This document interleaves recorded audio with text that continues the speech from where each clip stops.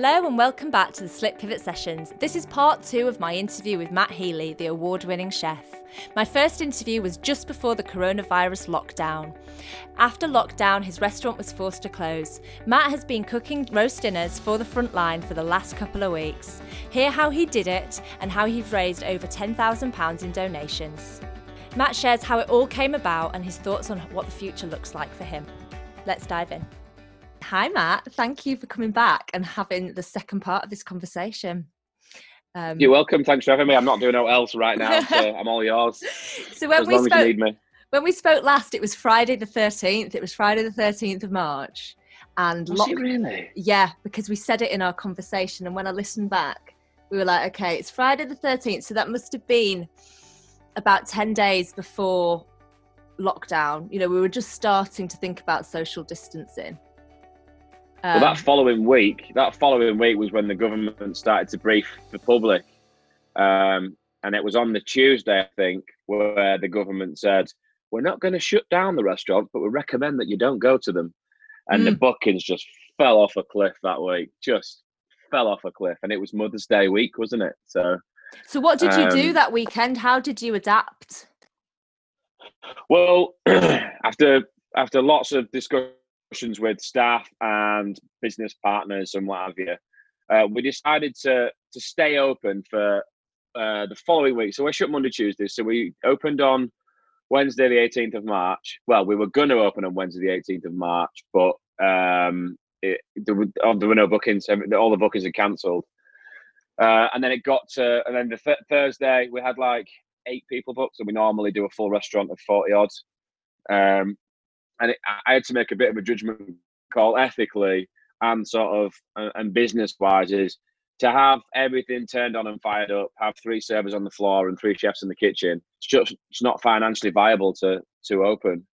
And then on the Friday? The Friday, he was like, right, all restaurants, Friday the 20th, all restaurants and pubs and bars and entertainment venues have to close. And I was like, that kills me. That's really painful. But at least there's some liability being taken on by others. That opened up insurance policies. It opened us up to be able to go to the bank and say, can you pump the brakes on the loans and sort of slow everything down. I think I've worked harder in the last 3 weeks to close my businesses than I did to open them. Really? It's so difficult. It's so challenging. And 9 out of 10 of the suppliers and the supply chain have been just totally cool. They've just been really sound. Like, don't worry, Matt, we've got you. We've got a rent holiday. We've got payment holidays. Everyone's been really cool. But there's inevitably going to be one. And we're a small business and we rely on other small businesses. So we've just sort of dug into our savings. We've begged, stolen, and borrowed off people, and we've tried to make sure that everybody's got enough to eat, metaphorically speaking. You know. Mm-hmm. But it's been real difficult. Aside from the fact that I don't know what to do, I'm just going out of my mind. What the dogs, and it gets to like midday, and I'm like, is it too early for wine? Because I've got no responsibility. Yeah, I don't have to get up tomorrow. And it's funny because in the other part of our interview, you know, you were talking about how you worked crazy hour weeks, you know, and your lifestyle, and now it's gone from always on to, you know, always, you know, not on. And so what inspired the NHS campaign then that you've been doing? And tell us about it firstly. And what that follows on from your first question. So Mother's Day week we closed, but we had 120 people booked, and we were like, what do we do? Do you know what I mean? Like, it came to like the Friday night, and I have to order all the produce on a Friday for a Saturday because we don't get deliveries on a Sunday. So I was like, if I order it and then we're ordered to absolutely close, I've got like a grand's worth of stuff that I can't do anything with. So we decided to offer a takeaway service, obviously bearing in mind all the government guidelines on social distancing and stuff. So we set up like a little barrier outside the restaurant to the main doors. We put takeaway prices on all the wine. We lowered the price of the Sunday lunch to like 15 quid, I think. And we sold out that Sunday, but I always overorder, and I always do for a reason, because A, I hate running out, and B, it's always nice, a little bit of a touch at the end of a Sunday to give the staff, like all the staff sit down, have some wine, have some Sunday lunch, end of a busy week, do you know what I mean? A bit of a thank you and a bit of a knees up for the guys to bond. And obviously we had no staff on that day. There was just myself and my partner and my brother doing it. So we had like 15-ish Sunday lunches left, and my girlfriend Holly's a nurse, so she was like, maybe we should take it to a ward, a high dependency unit or something. And I was like, I never really thought about it. I was like, all right, wicked. So she made some calls to some old colleagues, and they're like, oh, there's like 10 nurses on the Bexley wing at St James's Hospital.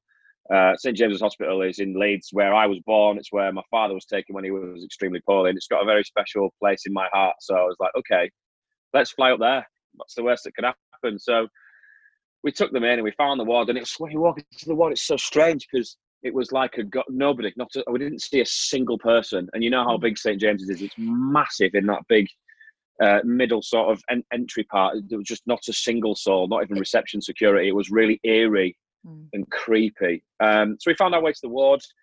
We didn't go actually onto the ward because it was a high dependency unit with people that were really poorly.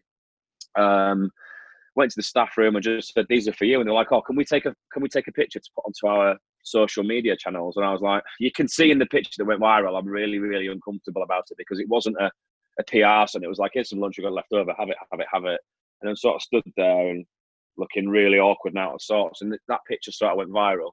And we had a conversation the next day with our social media manager, and she was like, "Let's just start a GoFundMe page. We've got the restaurant, we've got the facilities.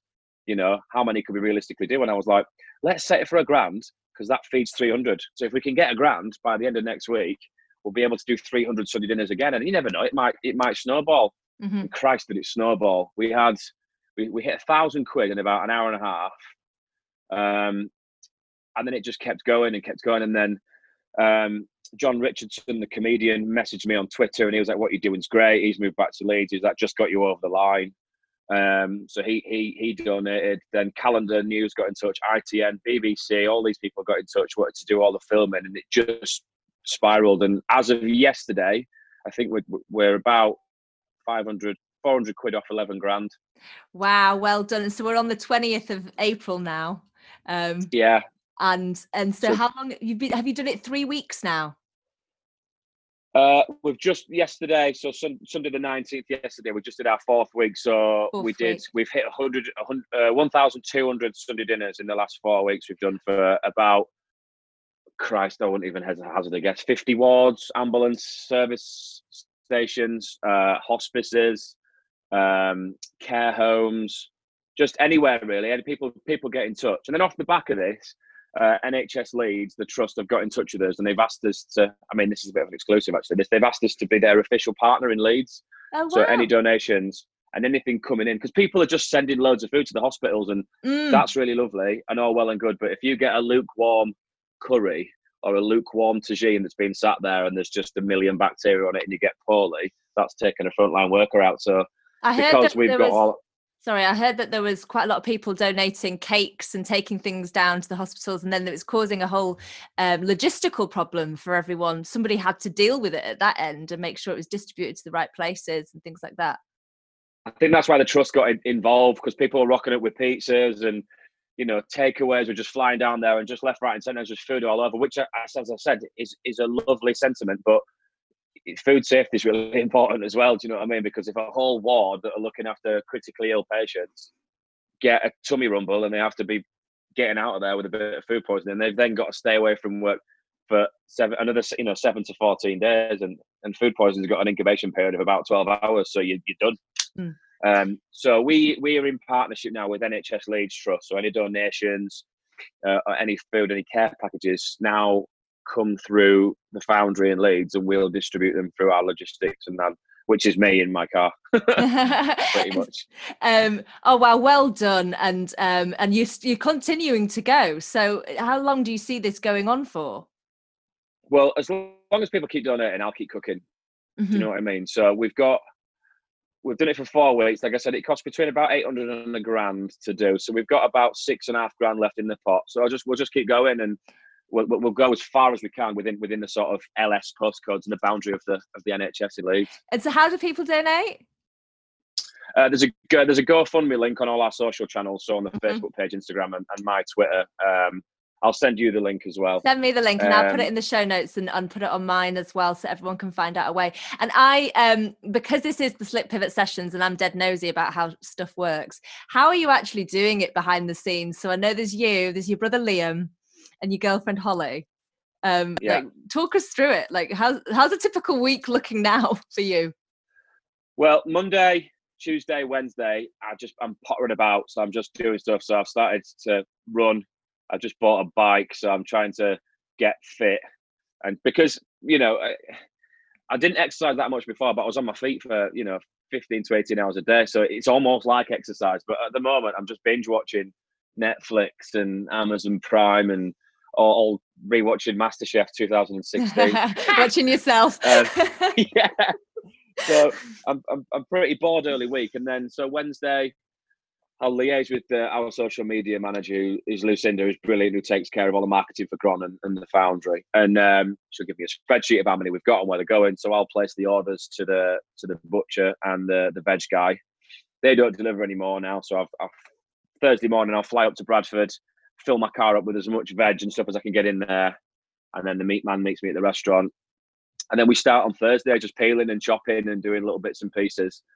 And then Friday, we do all the actual cooking. So we've got a cook chill process. So you've got to take things up to 75 degrees, then you've got to bring them down below 8 degrees within a 90-minute window. So it's quite easy with nobody else being in the kitchen. So I do all that on my own. And then on Sunday, it's just a case of getting it all boxed up. So what tends to happen is Liam and Holly box everything up, because Liam can't cook and Holly has no desire to cook. So I just pass it all to them and they distribute it all. And then Holly just grabs out the spreadsheet and she's like, right, okay, we've got, I don't know, 80 going to the LGI, 120 to Jimmy's, and then you're going to St. Gemma's, and you're going to Wheatfields, and you're going to the ambulance service. And we've got it down now. The first week was like, yeah, we'll deliver at 1 o'clock. And I was just so far behind. We didn't have delivery until like 5 p.m. I saw that on So Instagram and I felt your pain that day, because I know in your heart, you're probably like, right, I want this hot gravy, everyone being happy at lunchtime, but logistical challenges, I expect. Yeah, and we've had to adopt the offering as well, because I am quite a proud person in what I do, and obviously put my name above the door in a restaurant. You've kind of got to live by the sword and die by the sword. And I was like, well, if I'm going to send out a Matt Healy Sunday lunch, it's got to be blooming warm and pink and beautiful and delicious with cauliflower cheese and a beautiful gravy. And then I was like, actually, we can't actually do that and make it work. So I've had to sort of adapt the offering. But I think that we're still getting the message across that what we're doing is a nice thing, and the food that we're doing is pretty tasty and wholesome. Do you know what I mean? And I think the feedback that we've got is people that, like nurses and doctors that are working 14 hours and they're coming to the close of their shift and they get given this Sunday lunch that they just stick in the microwave for 90 seconds. They're like, that it properly makes their day. We've had loads of wonderful, like tear-jerking messages, which is really sweet. Really nice of people to do that. Oh, well, keep doing what you're doing. It's an amazing way for you to be spending your time right now. And I think everyone can, how much do people donate to buy a nurse or a doctor a roast dinner? Well, we've said from the start, a fiver covers the cost, because I could use a cheaper cut of meat and I could put less in, but I don't want to do that, because I'm still, like I said before, I'm a bit of a perfectionist. I'm still representing the restaurant and the brand, so I still want to get as much quality into that as I can. So I'm using salt aged strip loin, beautiful, from a butcher in North Yorkshire. So it costs a fiver, and it costs £5-ish, and we make the cost up. But we've had donations from Taylors of Harrogate, Yorkshire Tea Centres, 300 little mini boxes of Yorkshire tea to give out. There's a bar in Leeds called the Brotherhood of Pastimes and Pursuits. It's a sports bar. And my friend Seema Demon is the owner. She sent us down 100 little booze packages. So like a little can of hooch and a bottle of Heineken for when they finish work. Vegware have sent us all the compostable little boxes to put all the food in. So people have been really generous. LNER, the train company, donated like 500 eggs or something because they weren't running a first class carriage anymore. So loads of people have got involved. And like I said, if people keep getting involved and keep chucking stuff in, then I'll just keep going as long as I can. And if we get the green light to open and there's any funds left in the pot, when we reopen, we'll just have a massive reopening party at the Foundry with champagne and oysters, and just let all the nurses and doctors come down and enjoy that in the sunshine. That sounds wonderful. Thank you so much for coming on and giving us an update. And how are you feeling about the future for the restaurants now? The future is massively uncertain, but I'm not going to dwell on worry, because it's a nothing feeling. So if, what will be, will be. I can't change what's about to happen. But I do believe that I've got enough self-belief that if it did all go, that I'm confident that I could rebuild. And if it doesn't all go and we get to open in the next 6 weeks, then bang, we're ready to go. We've got a full team ready to serve third best meal in Leeds, I think. Oh, brilliant. You're such an inspiration, Matt. And thank you so much for coming on again and giving us this update chat. Thanks, Liz. Thanks for having me. You've been listening to the Slick Pivot Sessions with me, Liz Ward. If you'd like to donate to buy a roast dinner for a frontline worker, visit the GoFundMe link in the show notes. I hope you've enjoyed listening to this podcast. Please rate and review us on Apple or Google or wherever you get your podcasts. This helps us grow and continue to bring you amazing guests. The show notes have all the links and references from today's session. And for your weekly dose of pivot inspiration, sign up to Slick Pivot Sunday, my weekly newsletter at slickpivot.com. Until our next session together, stay nimble and remember, no pivot is ever slick.